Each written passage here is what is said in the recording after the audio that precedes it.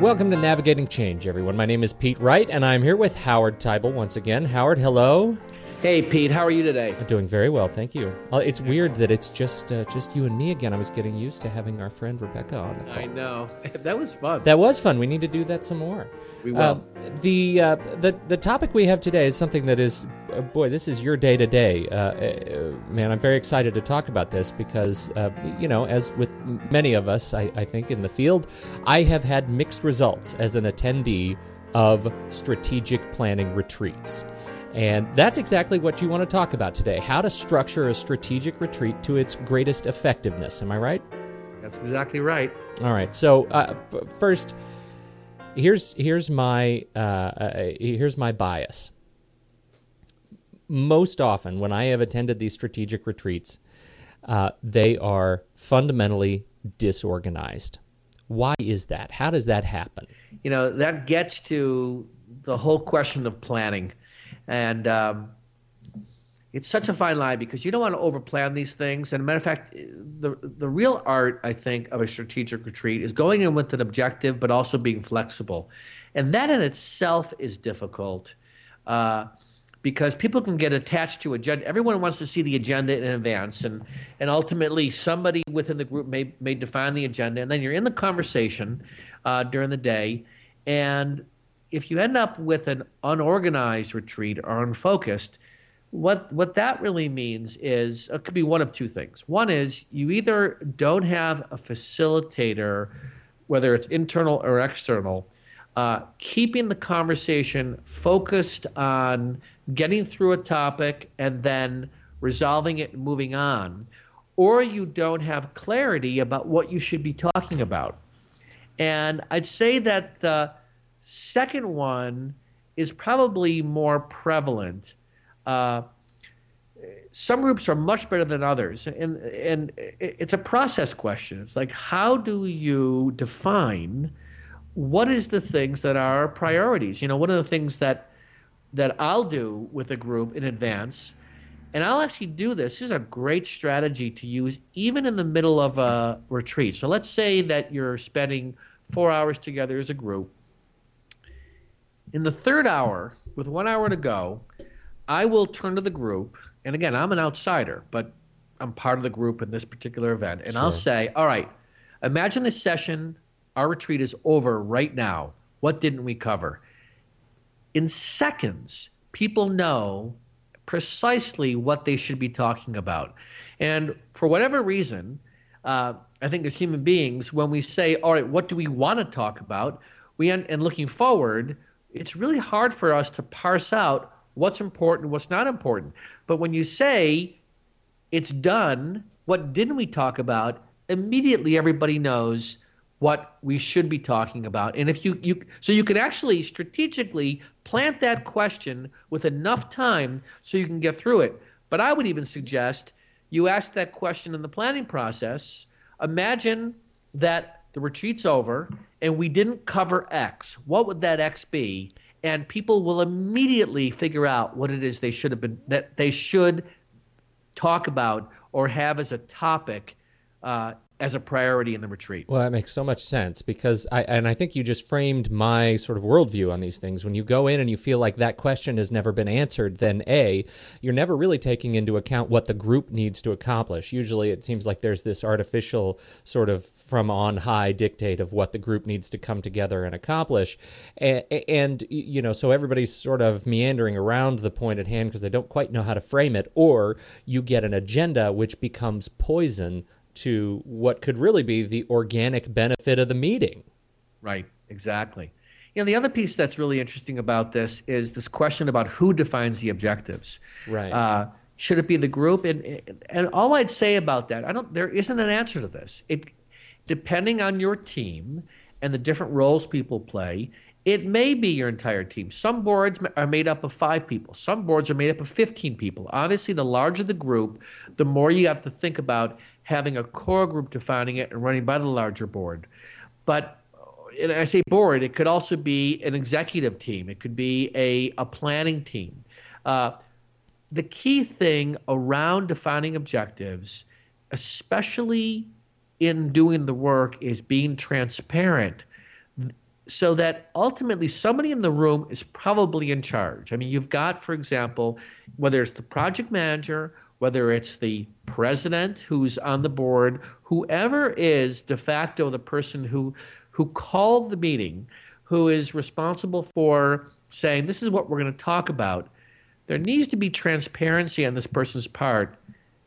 We're going to talk about X, and I'm going to decide on once we discuss the topic, I will make that decision in this case. In another case, this is going to be a discussion, and we're going to vote as a group. This is not my decision alone.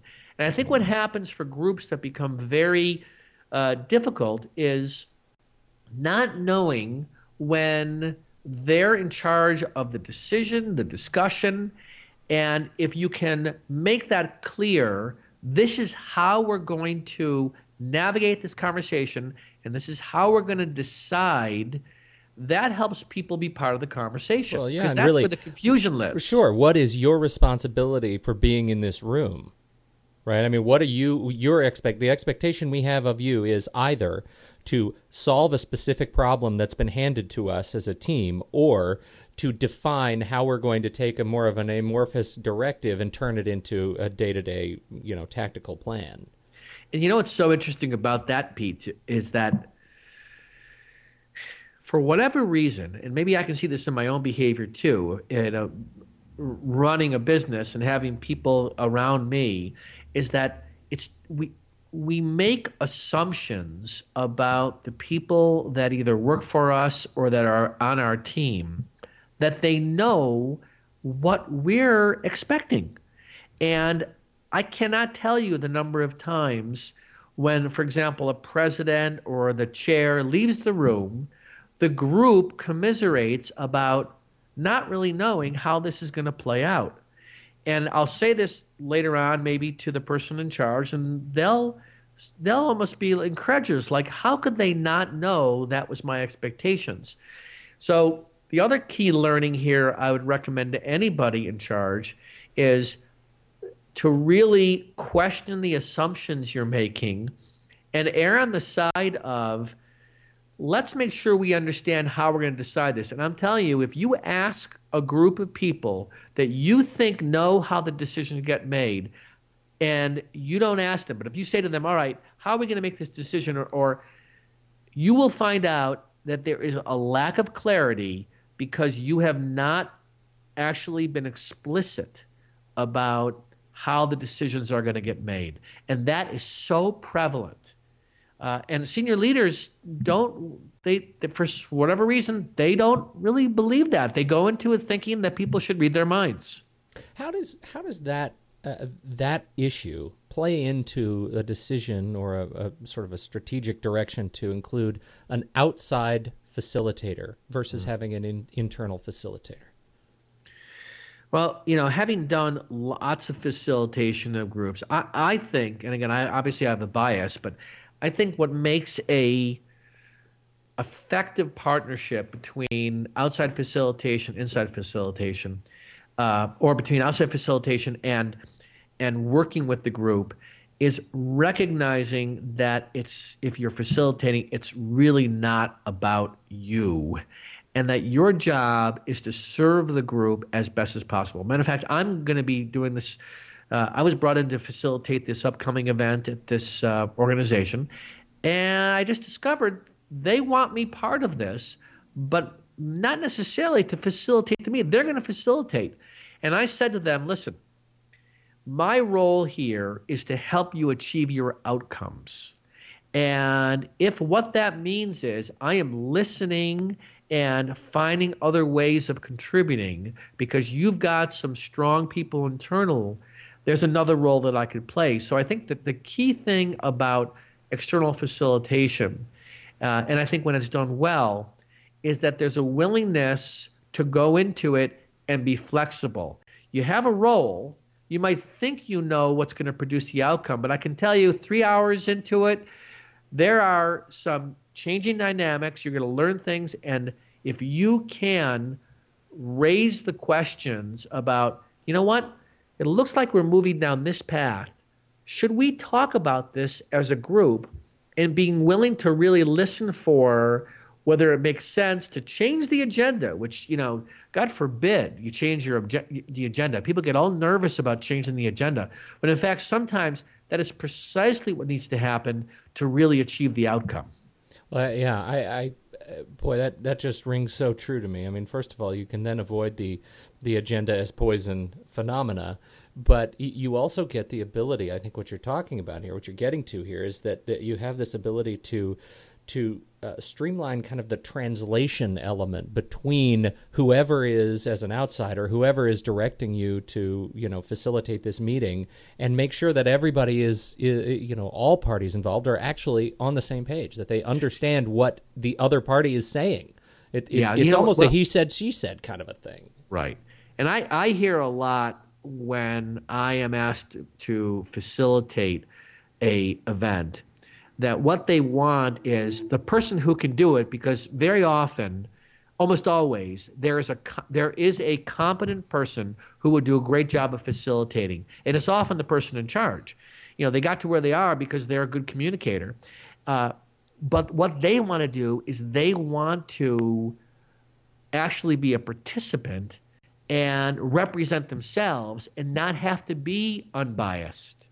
And when they recognize that, I think that is a really important insight, that if what you have to do as president even is you want to represent a point of view, it's very hard to do that and also be unbiased in the facilitation role.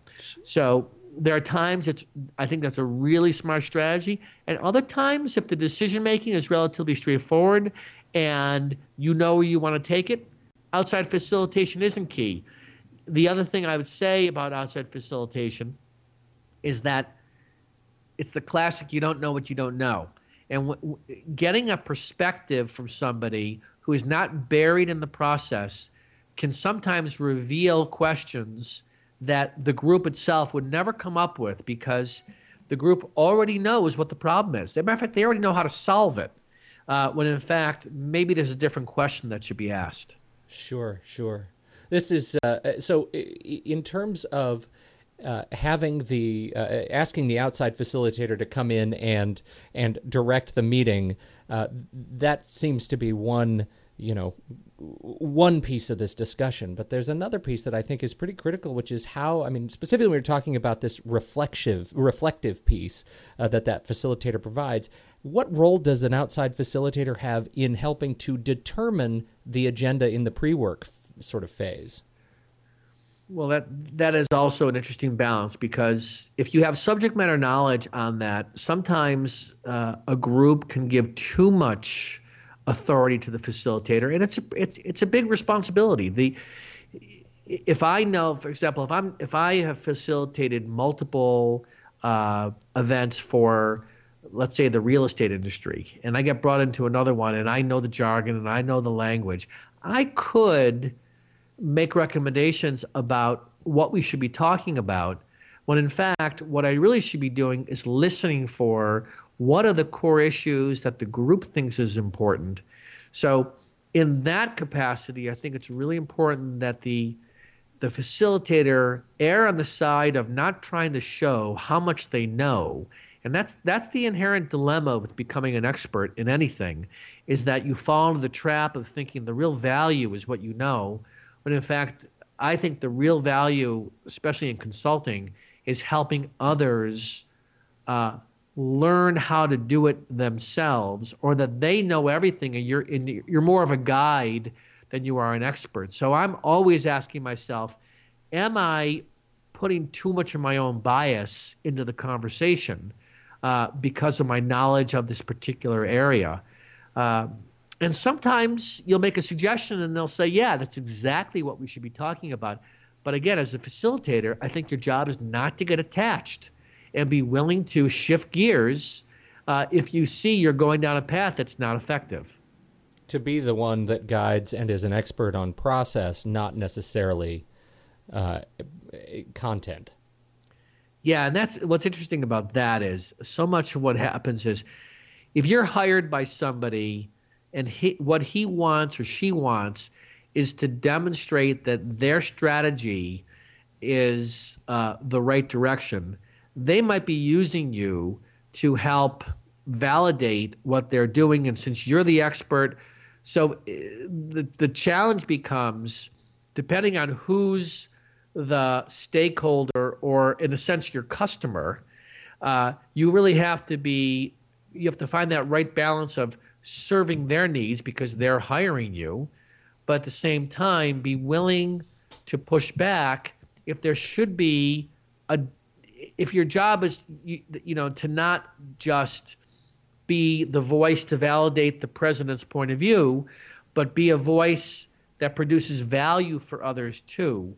And that can get a little bit tricky because you do want to take care of the person who's saying we could use your help, but you also want to make sure that you're serving the greater good of what the organization's up to. And your own integrity. And your own integrity. You don't necessarily just want to be a paid mouthpiece. That's right. As much as I'm sure there's a market for that too. Yes, there is. That's a great discussion, Howard. I hope this helps our audience to help think very critically about how to make their strategic retreats effective. I mean, when you're going to make a commitment to pull your people out of work for a day to days at a time, you got to make sure these things work.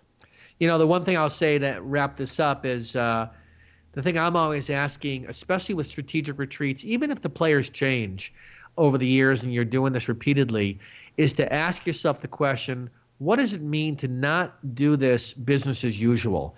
Because otherwise people come into these things and they're already rolling their eyes. They already know what's going to happen, and there's a level of resignation. So if you can apply a thought process, which is, what would it mean to have this event at the end, people say, we have never done anything like this, and this was so useful. What would your day look like? And that's a great place to start. That's a beautiful way to wrap it up, too. Thank you so much, Howard, for your time today. Always a pleasure to come back and record these things each week. Absolutely. Same here with you, Pete. To learn more about Tybal Inc., visit tybalinc.com. You can follow us on Twitter at Howard Tybal to hear Howard's musings on people, process, and technology as we post to the blog and continue to update the podcasts. And on behalf of Howard, my name is Pete Wright. Thank you, and we will join you again next week with another episode of Navigating Change.